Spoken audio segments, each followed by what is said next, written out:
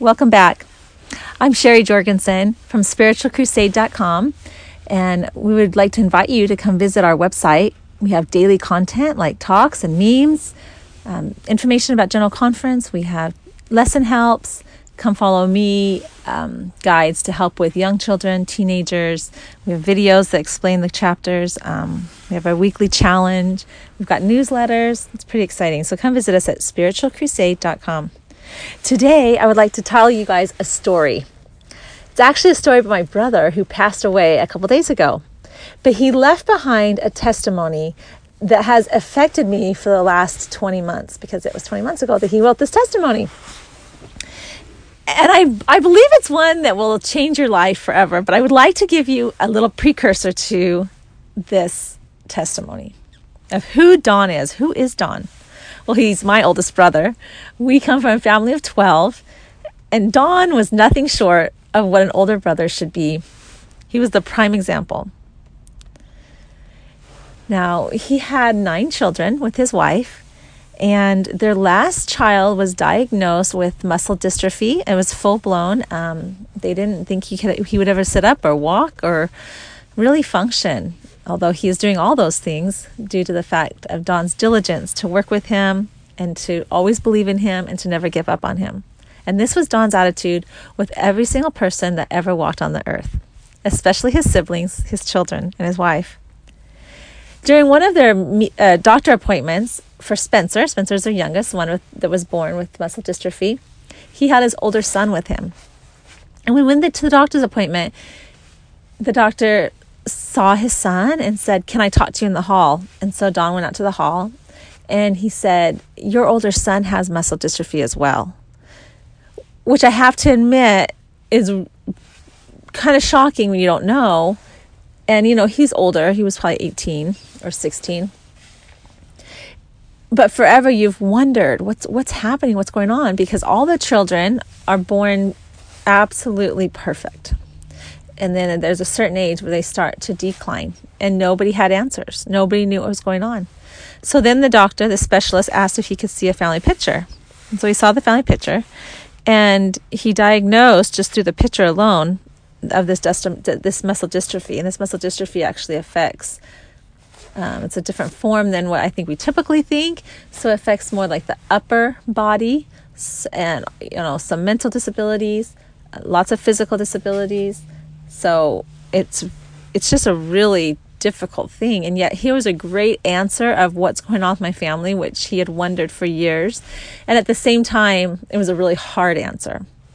Because as the doctor looked at his picture, he identified 7 of them with muscle dystrophy. And then they came in for testing. And sure enough, 7 of them have muscle dystrophy. So, as well as his wife. So this came out, but at this time, it was okay. Don had already learned how to handle the situations. Even though he didn't know what was going on with his children, he knew his children were struggling. And so he couldn't hold a regular, full job that we all do, where you go to work for long hours, because he was so desperately needed at home. So he just took jobs that he could do part-time or he could do from the house. And he just was there to love and tenderly take care of each one of his children. And I just love this story so much, because to me, Don lived right in the heart of the kingdom of God. Because the kingdom of God is a place where there is ultimate love, right? And that's what Don was. I think from the outside world, people probably saw his life as chaotic and dysfunctional. But if you could see on the inside, you would see nothing but love and acceptance. And that's who Don was from the day he was born. His heart loved and accepted everyone at all times in their lives. And I know this because I'm his sister. And unlike Don, I came with lots of weaknesses. So he was always right beside me, ready to rescue me, ready to hold my hand, to cry with me, to talk with me, and to give me the best advice ever. He had the most gentle, caring way of walking beside everybody. Often, if not always, his struggles were hundreds of times more demanding and heartbreaking than what he was consoling for the individual he was taking care of or loving or advising. But he was always available to listen, love, and lead. His well-read mind, he loved books, loved books, had the knowledge of a doctor in the science of social relations, addictions, child rearing, politics, any subject you can possibly think. He basically solved the world's problems one person at a time. So I'll never forget the day that the news came that Don underwent brain surgery to remove a tumor. There were overwhelming feelings of confusion and worry from all of us siblings. I know that for sure, and probably the whole world. He was each one of our best friends. He lived life with an eternal perspective, and there was nothing anybody or any trial or any temptation could do to pull him away from his focus. Life was never easy for Don or his family, with all of their numerous physical, mental, and financial, emotional trials that at this point, when I got the news of the tumor, brought me to my knees, begging Heavenly Father to please give him some relief. And my answer that I received from Heavenly Father was, I love Don, and he loves me. That impression just burned inside my heart as I realized, you know how Don shows his love to his Heavenly Father? He doesn't just say, I love you. He shows it by loving everybody. And the scriptures tell us that what you do to the least of these, my brethren, I'm not a scripture quoter, but you have done it unto me. He showed love every single day of his life. And that's the feeling I got. I love Don and he loves me. And I felt the strong impression that I needed to learn from Don during this time in his life, where Christ's love penetrated his heart, his home, and his life. I felt impressed to trust the Lord to love Don and his family enough to bring them all home. At that time, I was really hoping that home didn't mean home to Heavenly Father. But now I know that my brother is wrapped in his Heavenly Father's arms. And I have felt this same love and compassion for his wife and his children, with a clear understanding that Heavenly Father loves them more than I will ever understand. This experience has given me a great understanding of God's love for us, for each of us, for me, for my children, for my neighbors, people I don't know, in the grocery store, everywhere.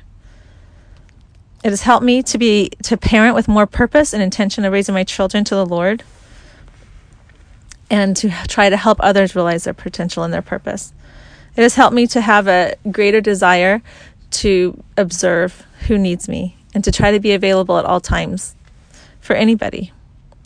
So as this news came out that Don had a tumor, all of our hearts, all of his siblings, and like I said, I'm sure so many other people, but I just know for our family, our hearts would just so yearn to how can we comfort Don?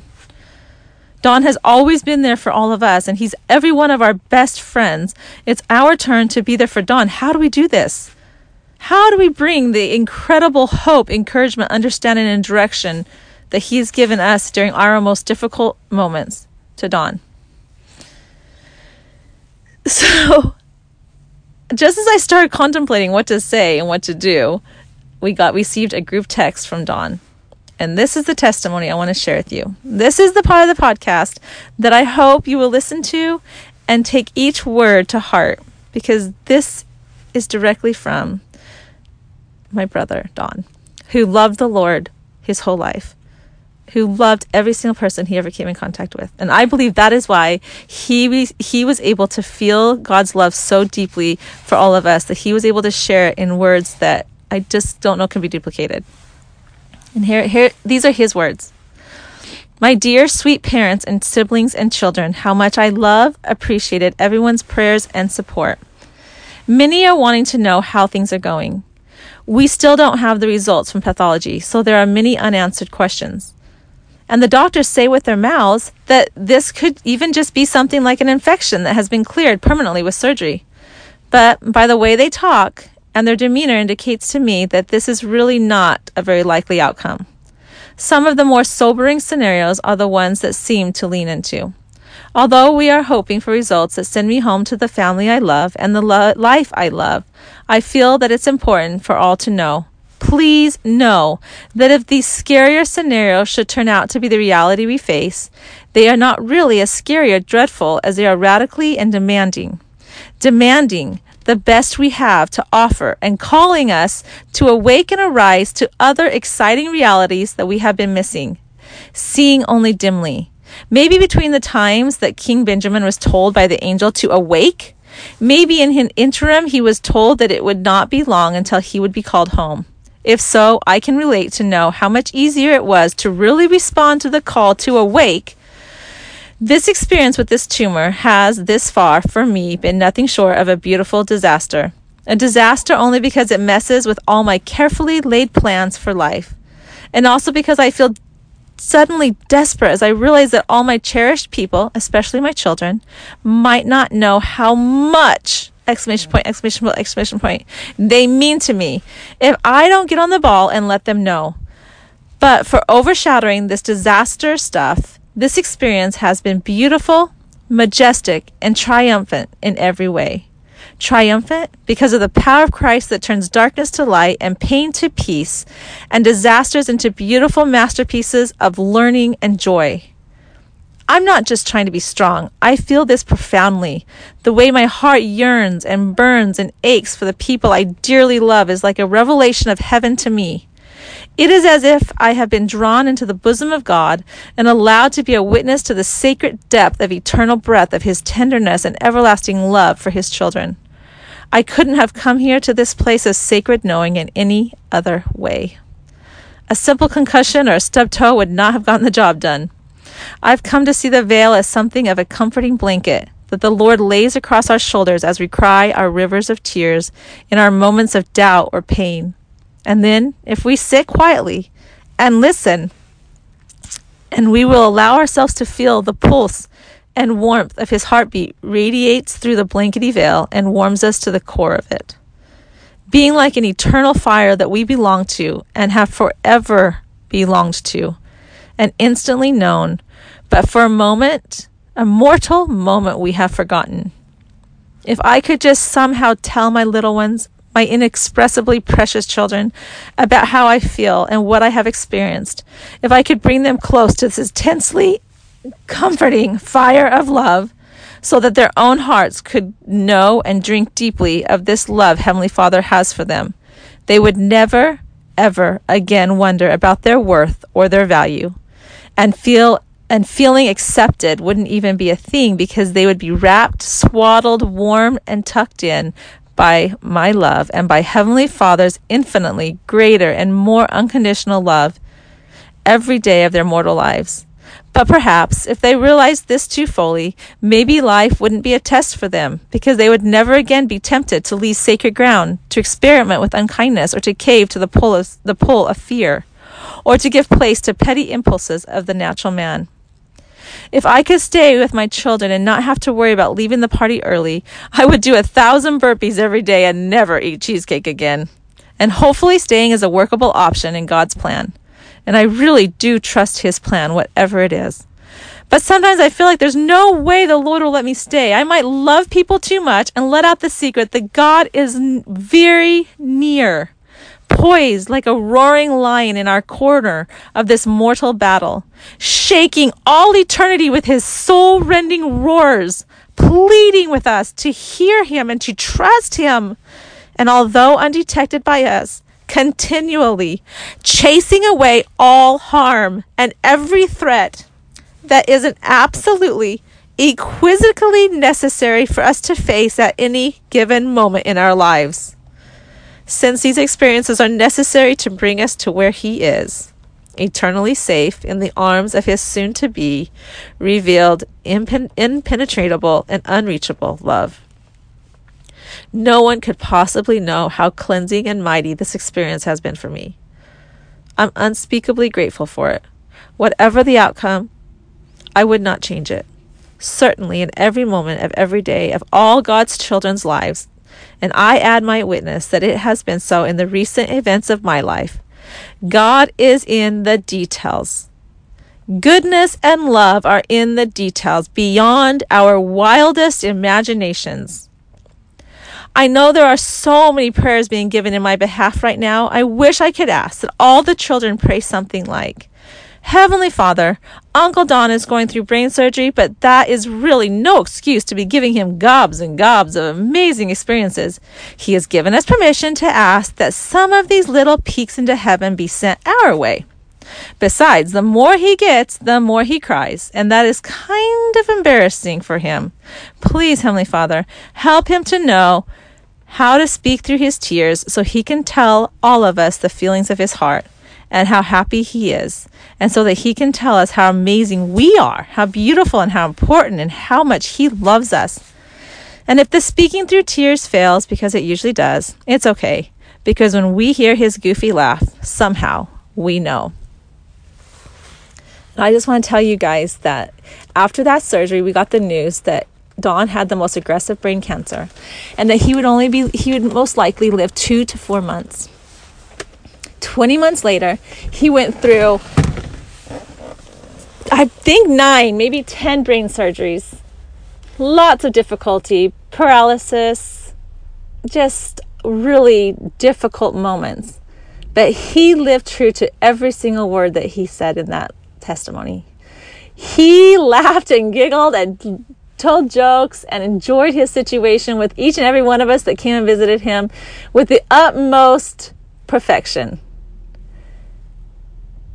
And he loved us so much. I remember the hugs that he gave each one of my children. They commented on it still, how they will never forget Don giving them the hugest hug after visiting him after he had brain surgery. We too can feel our Heavenly Father's love in our lives, even during the trials that we are facing, even the most difficult trials that we are facing. But like he said, we have to be willing to talk to him and then accept a quiet, gentle, loving touch from our Heavenly Father. Allow him to pull us into his bosom, to trust him to love us enough to not give us any more than what we are required to go through. And if we will do this, we too will see and be a part of the kingdom of God here on earth. And then we will be able to have an eternal perspective that someday we will get to go home and experience. And I have to say, my brother always had that perspective, and he is now experiencing all that he lived for. We love him, and I hope that today you were able to gain a little bit of God's love for you. Please share with others, and come back next week for another podcast. We love you all. Bye.